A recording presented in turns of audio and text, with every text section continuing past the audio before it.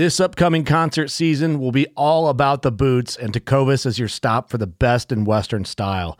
Tecovas has seasonal and limited edition offerings this spring and summer, including men's and women's boots, apparel, hats, bags, and more. All Tecovas boots are made by hand in a time-honored tradition with timeless styles that are always on trend. And Tecovas has first wear comfort with little to no break-in period. It's hard to find this level of comfort paired with this level of style. Stop by your local Tecovas store, have a complimentary drink or two, that's WCB style, and shop new styles. The smell of fresh leather and friendly staff are at your service. Many stores even have leather custom branding to make your boots truly personalized. And with regular live music and events, there's no in-store experience like it. If you can't make it into a store, just visit tecovas.com. That's TECOVAS.com. They offer free shipping on all boots, as well as free returns and exchanges, and ship right to your door. Go to tecovas.com and find your new favorite pair of boots today. Fishing like a local isn't just about catching fish. It's about connecting with the environment and the people who call it home. It's about hearing the stories and traditions that have been passed down for generations and sharing unforgettable moments with the people you meet along the way. Fishing like a local is having an experience that stays with you forever. And with Fishing Booker, you can experience it too, no matter where you are. Discover your next adventure on Fishing Booker. I'm Drew DeQuisto. I'm the founder of Lone Wolf Portable Tree Stands, Lone Wolf Custom Gear. All right, well, we got Dan on the line. And I started thinking, I probably shouldn't have shared those pictures. All right, guys, we got Don Higgins on. Anything that's got to do with chasing big deer, I've got my hands in it somehow. So. Well, my name's John Eberhardt. The first one that comes to mind was early in my career. I'm Scott Buckley from Iowa. I had jumped him in the summer, too. He jumped up in that swamp grass down in the bottom lake. And, that's what I'm doing. I'm chasing it. There ain't nothing stopping me. Justin Hollinsworth. I'm with Whitetail Addictions and Lone Wolf Custom Gear. So what are we talking about tonight? We're talking about the one that got away. They talked about a deer that you didn't get it done on for some reason. So go ahead and get into the story of the one that got away. Welcome to the Whitetail Legacy Podcast, coming in your ear holes with episode 4, and we're talking to Dan Infalt on an absolute off-the-wall buck on this episode. Super excited for you guys to hear this story. I don't know if he's talked about it much or not, but when we recorded this, I was kind of mind blown. Yeah, about I was intrigued on this one. Yeah, so really good story. But we're gonna get into the people that make this possible. Quick, we're gonna get right to the show. Let's start off with Exit this week. What you got over there? Yeah, guys, getting into kind of the November trail camera strategy. Mock scrapes and real scrapes. Early November is making sure that you hang your cameras off the scrapes a little. I got a couple that are about 7 yards, 7 to 8 yards. You can actually really get the whole deer in the picture there. And we feel that cell cams are the best here, so you don't put any scent in that area to let that buck know that's hitting that scrape, that you've been there and are going to try to hunt him down. You're not altering anything going in there. You just know what's hitting the scrape is what's hitting the scrape. I didn't alter a deer or spook a deer by going in there and pulling the cam. So, All right, I'm going to hit you with Right On Optics, guys. Week 5, talking to you about them. I want to cover one of their products this week. It's called the One Conqueror 6x24x50. This is one of their long-range scopes. This features all the enhancements of a long-range scope at a fraction of the cost. This optic features 67 minutes of angle, or MOA, of an internal adjustment. It has an integrated throw level, which I really think is cool. So on a lot of scopes, you know how they have like the 3 to 9 or 6 to 24. It has a lever that sticks up. It's removable or not. That's a really good like half inch to catch your thumb to really move that quick to where you want it. I think that's a really cool added feature. Sometimes you got gloves on and it's really hard to roll that scope, but with this it's real easy. It has a 1/4 inch MOA windage and elevation adjustment. It's also 100% waterproof, fog proof, and shock proof. They tested it at like 1,200 Gs or something 12,000 Gs. I don't know. I don't get into that. But Not in the nerdy. Yeah. And it's backed by their unlimited lifetime warranty. So if you're looking for a long range scope, I think this is an awesome one. Just having something that's backed by that warranty. If you drop it, if you break it, anything, it's covered. So you can check them out at rideonoptics.com. All right, getting into Last Breath TV. If you guys enjoy this barely above average podcast, the Last Breath crew also puts out their very own podcast. It's called the Last Breath Huntcast, and they cover a variety of topics, and their specialty is the Hunterversy, where they talk about a debatable topic in the hunting industry and cover both sides of it, and then at the end of the day, they talk about it, and everybody kind of learns from it. Yeah. So very cool thing that they got going on over there. If you're looking for another podcast to add to your list, that would be one I recommend. All right, I'm going to hit you with Underwarmer. So I was trying to think, when we were writing these ads of when I was cold, when I can remember being the coldest hunting. And I remember when I first, when I was first hunting and I didn't have the best gear, I rode to the stand on a four-wheeler a lot. And by the time I got to the stand, I was bone cold before I even got out. So I was thinking, man, this would be great for wearing to the stand if you had a long ride on a four-wheeler or a side-by-side. There's nothing worse than being cold from the wind on the ride in before you even get to hunt, you know. And that's I remember one of the hunts where I was just frozen when I was young, and I had rode in with my grandpa on the side-by-side, and we had rode down that gravel road, and I was already smoked by the time we got in the blind, and then you're sitting there and you're trying to get re-warm, but once you're cold, you're done. So if I'd have had this thing, I could have put it on at the house and had it warming up, ready to go, and rode through there. I think it would have definitely helped me out. But you can check out them at underwarmer.com. Something we don't get to do is ride to the stand in four-wheeler, but a lot of hunters are out there riding four-wheelers or side-by-sides or something like that. So talking about staying warm, code Whitetail Legacy can get you 20% off Black Rifle, and get that coffee fix. Yeah, absolutely. I'm going to use that code, and I'm just going to buy about 50 of those, the pre-made energy drink coffees for season. Yeah, just to be able to rip those suckers. They won't keep you warm, but they'll keep you caffeinated, and I need that during those bike rides in at 4:30 in the morning. The difference before I get caffeinated and after in the morning is night and day. Yeah, it's mind-blowing. Also got a code for Badlands gear. If you guys need a new pack or a bino harness, some new camo, if you're tired of ripping your camo and having to buy new, Badlands has a lifetime warranty, and we got a discount code for you. You just got to reach out to us on social media, and we can direct you in the right direction. You got Next Level? Yeah, Next Level. Guys, fall is here, and the natural browse is going to be diminishing with and offering less nutrition, and also crops are coming out. So providing Next Level products for your deer herd can help them not only fill the nutritional holes from the season change, but also help hold deer on your property for the duration of the season. So get your order in there at nextleveldeer.com. All right, guys, let's get into the show. All right, well, we got Dan on the line, kind of a spur-of-the-moment podcast. We appreciate you for making it on. Thanks for having me. Yeah, we just had a little chat. You said it's probably easier to get you a spur-of-the-moment, and I believe it. You got so much going on with your content, your stand, the podcast you go on. So first of all, just wanted to give a huge shout-out for the time that you dedicate to the hunting industry, for coming on podcasts like ours so people can get some knowledge and learn from you, because it's definitely a full-time job. Well, thanks.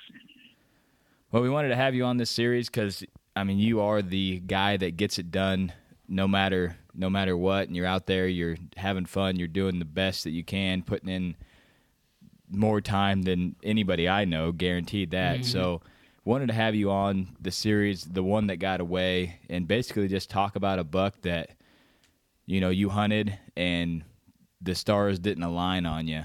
I'm excited to cover this topic with you because I've listened to you on multiple podcasts, and your successes are awesome, but I know I'm going to be able to learn something from you out there struggling to try to get it done on a buck that didn't happen.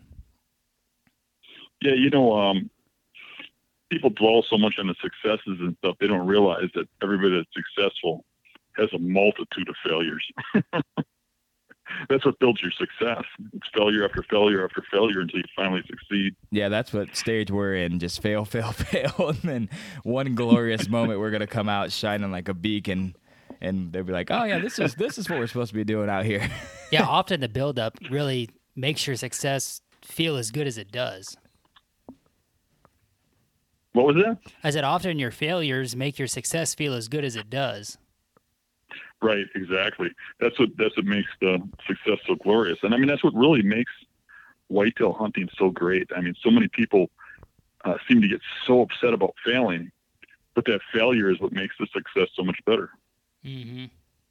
Yeah, that time where you're out there and you just can't figure it out, and then you get that light bulb moment, and you're like, oh, this is how this is supposed to work out. So in your vast, history of the bucks that you've hunted, I know that you're kind of a multiple target kind of guy.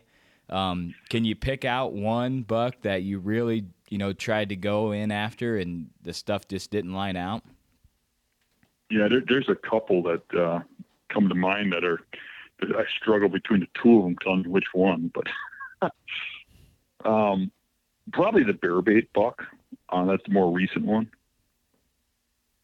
The bear bait. That sounds interesting. Yeah, sounds interesting.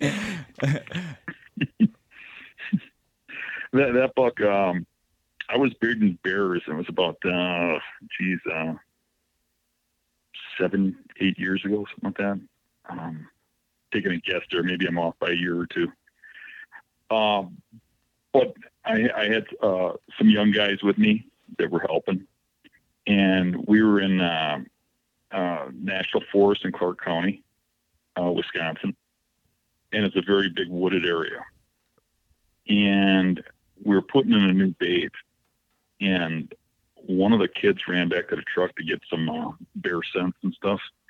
And he comes back and he says, "Man, you should see the buck that walked across the logging road when I was up there." And I'm thinking to myself, it's like late May. They don't even have antlers.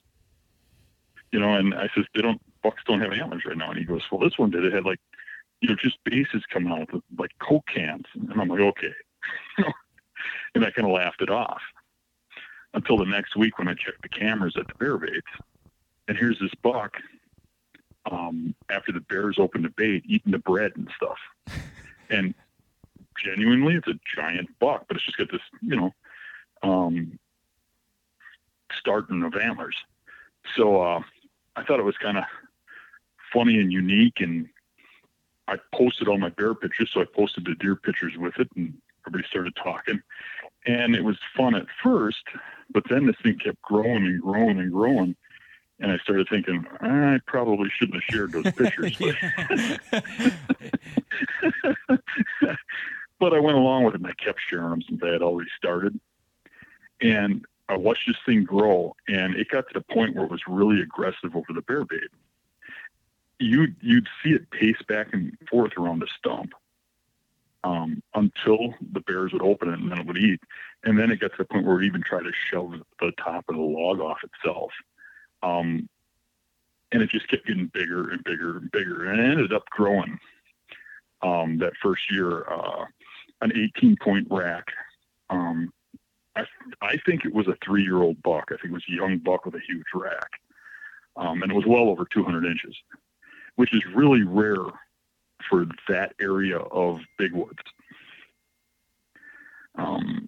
So the bear hunt became a deer hunt. And at first it was kind of a struggle because, they had just banned baiting of deer in that area.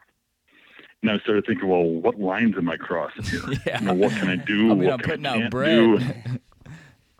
Right. Because, this thing's eating out of my bait. And, you make it deer proof, but as soon as the bear opens it, the deer eat it. Now, can I hunt the deer at that spot? Can I close the bait and go in there? So I figured the best thing to do was just to be honest about it and call the county warden and tell him what was going on and say, what do I have to do to hunt this deer? And I did.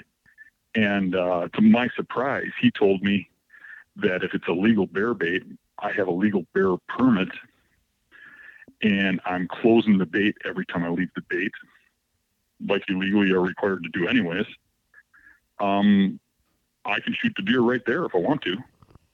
And it was, it was kind of weird because I'd go in and I'd bait, and on the cameras 15 or 20 minutes later, the buck would be at the stump looking up the trail the way I went. And then I was thinking, I could probably shoot this thing right here. And bear season opens a little earlier than deer season, so we didn't bear hunt there. We just kept baiting it, and baiting it for bears, but planning on killing that deer there. And on opening day, I had the dilemma of, I started double thinking things. Now, this thing knows when I'm in there because it's at that bait 15, 20 minutes later, after it baits. I thought, well, should I go down there and bait for the bears and climb a tree right there and then? The wind was right for the spot at that point. It was blowing over a really thick cutover behind the bait, and the deer never went in that cutover according to the cameras. So otherwise, I could actually come through that cutover and get into a tree that's in the thick and look through an opening at the bait. And I was thinking that might be the better method. But if I failed, I did something different, and the deer would probably freak out, So I decided to go in there, bait it like usual on opening day at the same time frame I did for the bears, and just take the buckets and hide them in the brush behind the tree and climb up the tree and see what happens. And that's what I did. And as I'm pulling the bow up into the tree, I can hear the buck walking down the hill. And he comes into sight, and you couldn't see him on camera. He stayed behind some pine trees, but I could physically see him through the holes in the pine trees and see it was him. And he got to, I say, about 18 yards, and he stopped behind this pine tree staring at the bait. And he stared and stared and stared, and all of a sudden he stomped and snorted and ran up the hill snorting. And I think it blew his mind that I went in there and never left. Because the wind was perfect. There's no way he got my wind. So then it was game on, which was more my style to go after him, And he would still hit the bear bait, but he would hit it at 9 or 10 o'clock at night after that. He never came in daylight again until the next year on camera at that spot. After that meeting of me and him. So then I had not really pre-scouted the area. So I had to go and use maps and stuff to figure out the area, figure out where I thought the bedding areas were, go in and roughly scout it. And the good thing is this buck did a lot of rubbing. So wherever he went, there's rub lines. Those rub lines go right up to the bear bait, up the hill to where he was bedding. And it turned out later when I looked at it after season, I followed the rub line back and found his bed, and he was literally watching me walk down and bait. He was 75 yards from the bait. But anywho, after he busted me, I started looking around, and you'd find his rubs. But on my camera, I think I had every deer in the area on my cameras. And the only other bucks were like 1.5 years, and maybe 1 2.5-year-old that were all small. So you knew if you found a big rub, it was his. And I had competition. There was a guy that had a giant pile of corn and a camera over it. And I actually went over and checked his card, and he had that buck all over it. So what he was doing was illegal, but that's not my job. That's a warden's job. So I just hunted around him. But I went and scouted and found where he was bedding in some swamps around there and bedding in a clear cut. And I hunted him quite a bit, but I never got eyes on him hunting again. But the next year, one of my hunting partners had a bear permit. We put in a bear bait. One day in August, we got a picture of him behind that same pine tree staring at the bait, but he never went back to it. And at that point, I think he was a 4.5 where he got smart enough not to come around. And he left a lot of sign that year. And again, I never crossed paths with him. And I think my greatest regret with that buck was that I didn't take enough time. It was a 2.5 hour ride there from my house. And I just feel like I should have taken more time and hunted there more, and taken more time off. Because I think he was very killable. I think he lived in a very small core area. Yeah, 2.5 hours one way. That's a haul. I mean, go up there and maybe camp out and stuff and try to make it happen. But driving up there hunting and driving back, that would be brutal. Yeah. Well, that's crazy, man. Bear bait. We don't get to hunt bears here, Yeah. Where we're from. But I could see that, deer going in there and eating on that stuff. But for him to be 3.5 and be that big, and it's crazy that there's no other big deer in the area either. That kind of blows my mind. A bunch of small bucks and then him. Yeah, there was the year he disappeared, a 200-incher got shot in that forest, and it was big news all around the state. So I figured they got him. But a couple years later, I ran across pictures of that buck, and it was definitely not the same buck.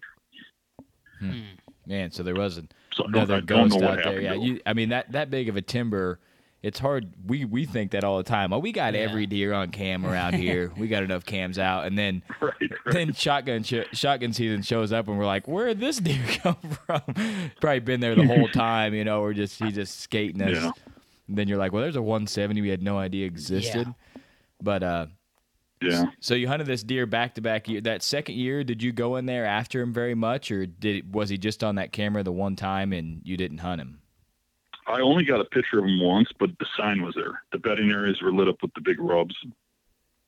And then the year after that, everything went dead, and it was all just like 1.5 and 2.5-year-old rubs. But there was also a ton of hunter pressure in the area, especially gun season. I mean, everywhere you scouted, everywhere you went, there's bullet shells laying all over the ground. And, that's probably why there ain't very many big bucks around there. Yeah. So I wouldn't doubt it, if that second year he got winged and just went someplace and died and wasn't found, or that's devastating. Or, because of being injured, didn't last through the winter or something. I don't know, but who knows? Did you ever second guess anything that you did on that very first hunt for him? I know you said the wind was good. Absolutely. Absolutely. I wish I would have came in through the thick area and went up the tree. Yeah, because you said he was watching you come in, so he probably was watching you go out, and then went in there really cautious. Was like, man, I'm not feeling it today. I didn't see him go out.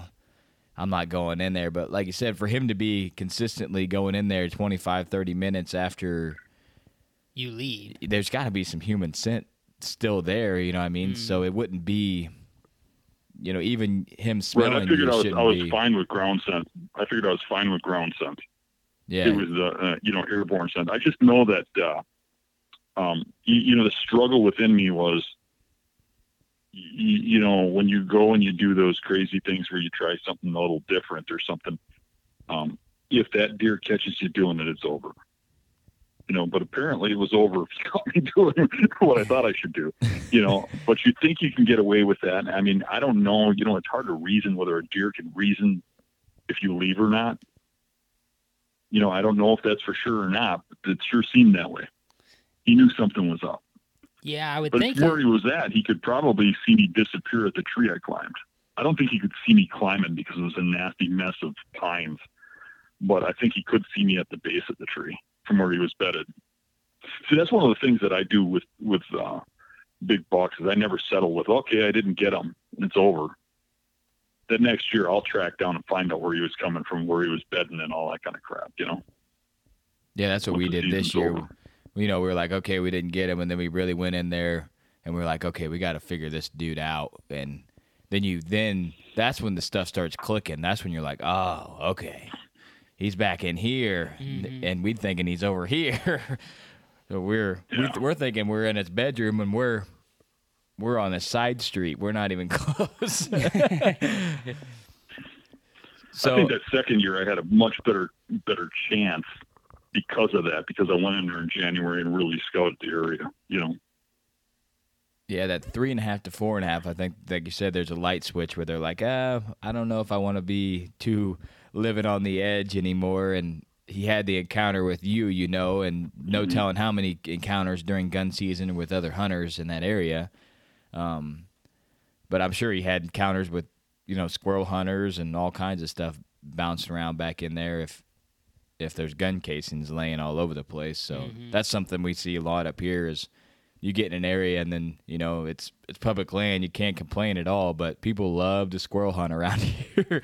Ton of squirrel hunters out there and rabbit hunters kicking brush piles and stuff. And you got to live with them, not complaining at all, but it definitely does educate some deer when they are 3.5 and 4.5 to be like, okay, maybe this isn't the best place to be out in the daylight. But you said that was 6 or 7 years ago when you were hunting this deer. So I know you would have kind of went in and accessed it a different way, but is there anything else that you think you might have done different since you've had another 6 or 7 years of hunting, I guess, events or education that you would have tried to throw at this deer? I think the only thing that I would have did really majorly different is I would have put more time into them. I kind of regret not really spending a lot of time on that deer. Yeah, that would be I was just going up there for the weekends kind of thing, and that's tough. And we got one that's giant like that too, and you're always on the edge. Like, do you want to waste your season hunting this deer when you know that you could kill other deer? You have a better chance of killing other deer, but do you want to risk it for the reward of this giant, people say once in a lifetime deer? And that's where we're kind of at too. Like, how much time do you dedicate to going in there? It sounds like you regret it, so maybe we should up our time, because it's kind of the same thing. It's a little ways away. It's really hard to get to. It takes a lot of time to hunt, and you just have to dedicate so much time. And last year we missed opportunities at other deer where we were like, okay, we're gonna go hunt this, and then the mobile cam's blasting, and people, you don't know if they would have been there, if you would have been there, but still, that buck was in that area, and your second plan was, let's go there. Mm-hmm. Every time. Yeah, but you're like, okay, we got to risk it on this big dude and go for it. But the thing is, when when I hunt near home, I will hunt every day and hunt a deer down. And I'll have interactions with them constantly, and it's because I'm hunting every day. But if you get away and you go someplace for weekends, and you get up there, Friday night, and then you hunt Saturday and Sunday, and you come back, when you get back up to the next week, everything's different again. Now that you go back to that bedding area or whatever, it's almost like you got to refigure them out. Mm-hmm. Where you're on them and you're constantly, following him to where he's going, and you're hunting all the bedding areas down. When you're around home, you can cover a lot of area in 6 days of hunting, at home, versus 2 days on this road trip. So it's a huge difference on a road trip type hunting a specific target. And I think most people that go on road trips, where they go long distance to hunt, aren't hunting a specific deer. They're hunting a big deer, any big deer. So hunting a specific deer on the road is a pretty tough task. Yeah. Most people that are going to Iowa, they're just looking for the biggest buck, or they're traveling to Kansas or something for a weekend. They're just trying to get in the vicinity of a big one. They're not going down there that they got one picked out that they're trying to target. Right. But a buck on bear bait, I've never heard that before. That's a new one for me, that's pretty awesome. Man. Going in there, and you're just thinking, get on some bears, and then boom, here's a 200 in your lap. You're thinking, okay, I got to rethink this whole. Did you ever hunt bears there, or did you just leave it for that deer? I did hunt bears there after the deer disappeared. It was a good bear spot. It's crazy that we don't have bears either. So but deer and bear just out there chilling. It's kind of interesting, because I had a lot of deer in all my bear baits up there. They would eat the pita bread. For some reason, they really liked that pita bread. It was funny because this stuff's shaped like a disc. And I'd had pictures of them with this. It almost looks like they were playing frisbee or something. They got discs in their mouth. And, there'd be a ton of deer coming in there, and into some of the other baits too. But, not other 200 inchers. But you'd see a pack of wolves come in and eat at the bait, leave, and 10 minutes later deer would come in and eat. You'd think they wouldn't have anything to do with a spot that smells like wolves. Yeah, you'd think they'd be avoiding that like the plague. Like this dude just got a snack. He's been waiting for me to show up for the main course. You better have seen him leave. I got pictures of that giant buck in the background watching the bear eat, like he's waiting for the bear to get done. That's crazy. I guess when you're that big, I mean, you could kind of defend yourself a little bit, but 18 points, and you had him all the way through velvet and out of velvet and everything, so that's awesome. Man. Yeah, exactly.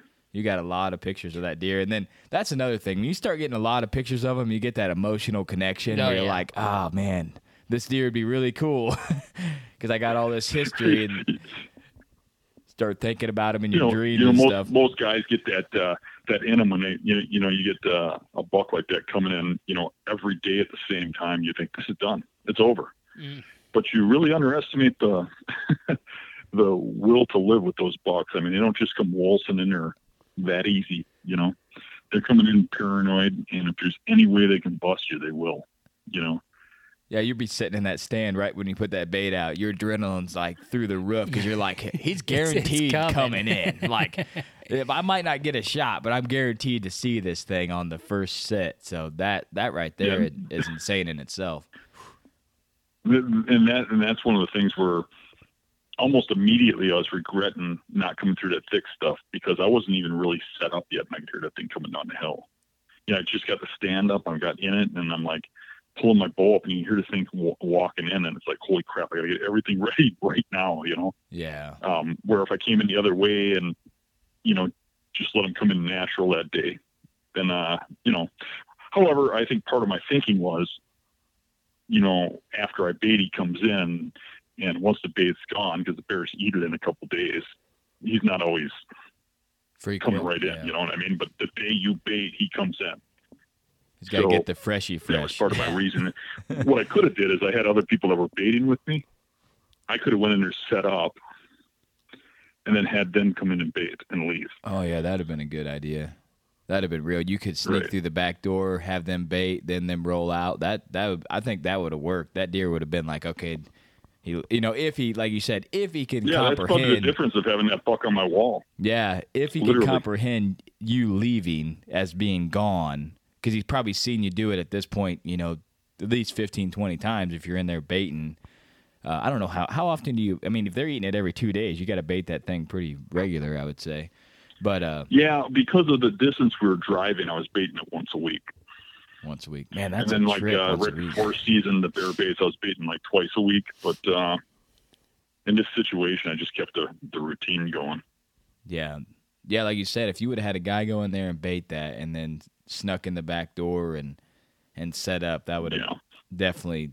It wasn't like he was used to my scent because those guys did occasionally bait for me, and the buck would be in there right after they left too. That's something we've always comprehended too. Like, can a deer just get used to your scent? Because we've had this button buck, and then he's a forked horn, and now he's a 6-pointer, and he always comes to the same scrape tree. We've seen him like 3 times. I'm like, eventually, when this deer's big, he's gonna be so used to our scent and not getting killed. He's just gonna be like, oh, I'm solid right now. There's a bird watcher guys out here again. Yeah. That's what we need. Yeah, there has to be a little bit to that. Think about a dog. You can take him in a crowd of 100 people, have him sniff one guy's hat, and run right to that guy. Yeah, there's got to be something. Smells better than a dog. Well, we'll know in about this year or next year if he's solid and he just cruises right in. We're like, yeah, we've been coaxing this guy for 4. That'd be the secret tip. All right, you gotta hunt these young bucks. You gotta hunt these young bucks. Yeah, on the off wind. You want the wind blowing right at them every time you hunt these young button bucks and forked horns, and then they'll just get used to you. And then when it's time to go, you're there. Right. No issues at all. Yeah, no issues at all. He just comes cruising right in.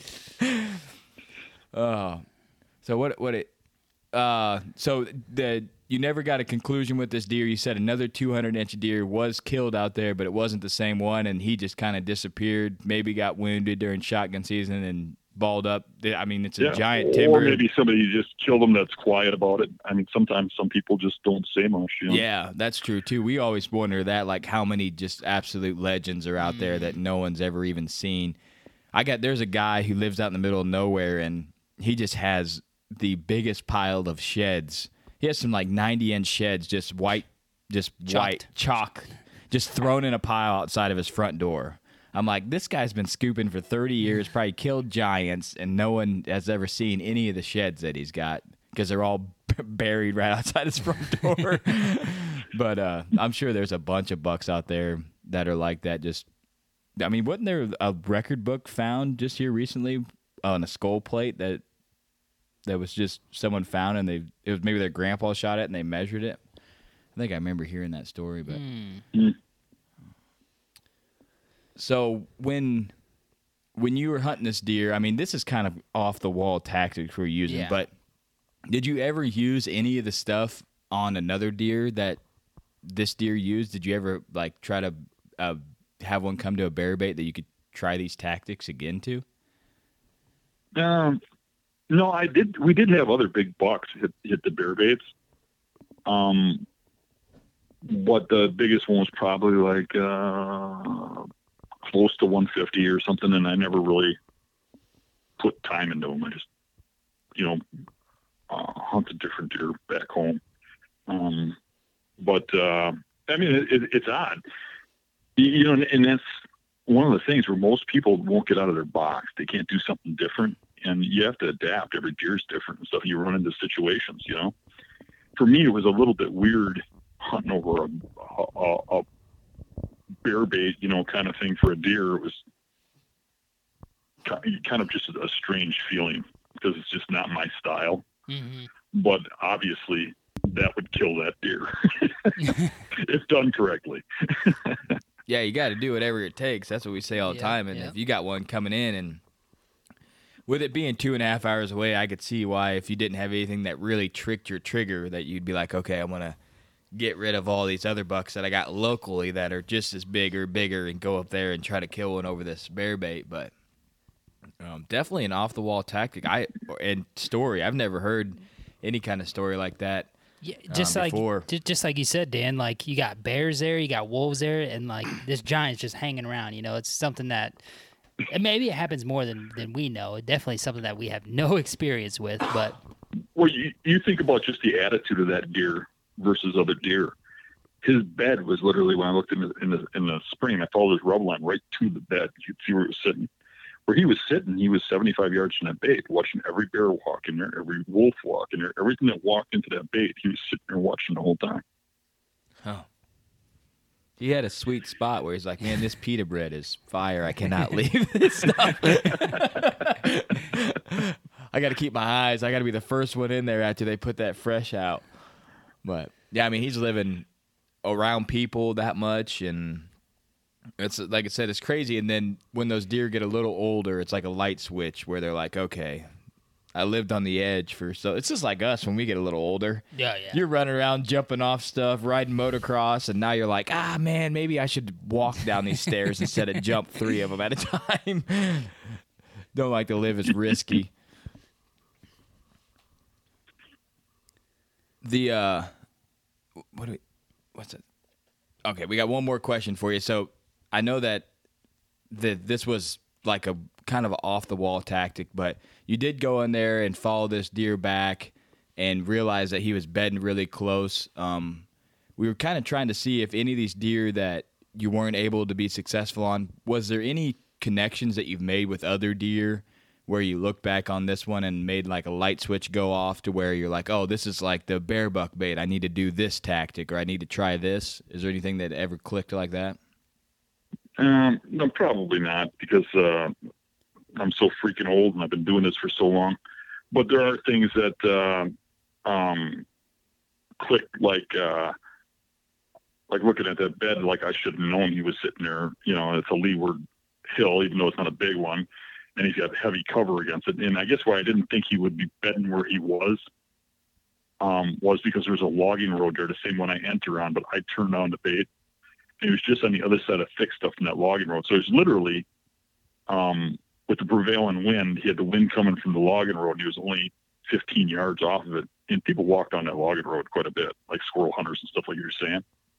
So he's sitting right next to the people walking on the logging road, watching the bait. So it didn't click with me, but it should have, because I've seen deer do that many times. So it's kind of the opposite of what you're saying. Did anything click for a future deer? Some things clicked, like I wasn't, using the knowledge I should have been. I wasn't realizing what was going on, and looking at it, it was so obvious after the fact that I felt like I should have seen it. Yeah, it's such an awkward situation that you're not used to doing. Like, you're not used to hunting over this bait, so the other tactics. Yeah, I mean, in me, I'm thinking this deer should be super scared of this bait. He should be super scared of the human, influence there. And what I wasn't taking into account probably was this deer's attitude. This wasn't the other deer. He was. It's just like when you run into, some giant guy that. You can beat him up because he's afraid of you. Yeah. But some little guy might be some, monster inside who'll kill you. Yeah. This buck had an attitude, and every deer, and especially I think when they get a little age to them, which is kind of like people, they get their own little character. You know what I mean? They become who they are. And I've noticed that hunting mature bucks, that when you go after a deer will have, his own character. And when you learn that character, you get better at hunting them. Some of them are real bold. Some of them are real shy. Some of them are outgoing, where they're all over the place to show up 5 miles down the road. And some of them never leave a little tiny spot, and you just got to learn that deer. And this was one of those ones that would live right underneath your nose, even though he's in the big woods. He's up near the road. He's right up by the logging road. And watching you at point blank instead of getting spooked out of there, We had an encounter like that this year. We went in and hung in a new spot, and that buck was bedded like 30 yards off the cornfield probably. Mm-hmm. And we were in probably 95, 100 and kind of a pinch point area, and we could hear the deer coughing. And at first we were like, was that a deer coughing? And then you're like, there's no way. It's 35 yards off the main trail where people walk down, right on the edge of the field. But sure enough, that buck got up, went over and hit a little rub, and then worked off. And we were like, in our mind, that's when it clicked. Like, that's a perfect spot. Because if the only way that he is not safe is the way we accessed, and that was on a south wind, when normally that time of year all you have is north or northwest. So he was right in the money to see someone come in and win them. So stuff like that, that's how we have to learn. We have to physically see it mess up or something, and then the stuff starts clicking in our brain, like, okay, we need to start focusing on this more. And then that buck was bedding there. So 2 years down the road, if we got a deer on camera in that area, then that light bulb goes, oh, okay, there was a buck bedded there before, so I need to make sure and access this way. So I wish I had the archive of memories that you have, because then it'd be, it's just those years of going and logging that stuff way back deep, and then you pull it out when stuff connects. So. Yeah, one other thing with that deer that kind of clicked afterwards was where that bed was off that logging road is exactly where those kids saw the buck walk across the logging road and walk into the thick cover. They saw him walk to that bed. Wow. And I never put that together. Just making a road map for you out there. That's pretty much exactly what our deer do, too, is just make a road map for us. But they need to do it in Crayola crayons. Preferably highlighter. X marks the spot. Hit some highlighter keys to really help me out. But it'd be fun. It's always cool to go back after hunting a deer like that and trying to put the pieces together. And that's when stuff clicks for us, especially after we kill them, then the stuff really starts clicking. So, well, Dan, we had you on here short notice, so we don't want to take up all your time. I really appreciate coming on. Definitely a unique story that you gave us, and just really appreciate you coming on and being part of this series and letting the listeners know that even people that hunt every day and are in the industry doing this, they get stumped and have a hard time killing these bucks every now and then also. Yeah, sure, no problem. Well, that was a very interesting story from the one and only Dan Infalt. The bear bait buck coming at you off the wall. A lot of our questions, I think, will coincide with some, some of these stories. But man, this one was just so out there and captivating that it's hard to relate that to any other deer that you would ever hunt. Yeah, almost. And, that's something we're trying to do with this series is, like, everybody's got that deer where they've always had to do something different, or just like Dan said in there, every deer is different. It's got a different persona and demeanor and character. So having listened to him trying to hunt a buck like that's really way out there. That's way out there, out of his element of what he's used to. So he's used to just going bouncing around, and he's hustling, trying to target this one deer, and that's really not something he does a lot either. He kind of opportunist. Yeah. Thanks for saving me right there. But we hope you guys are enjoying this series. We got a bunch more coming at you. The one thing that we want to do is we want to show the listeners that these big names struggle too. They're out there trying to get it done. And I hope, my biggest hope for this whole entire series is there's one guy out there that somehow out of all these, a light bulb clicks inside of him, and he's like, that's the same damn thing that my buck's doing. Mm-hmm. Or he's got this choice, like right now, talking to Dan, should I put more time in this buck? Dan, who's killed multiple buck, regrets not putting more time in this deer. There might be a guy on the fence right now, like, should I roll the dice on this one deer, or should I go after this other buck? And maybe this will help you decide if a guy that's killed hundreds of deer is regretting not going after this one. So, like always, try to do the right thing, leave a legacy, and Whitetail Legacy is out.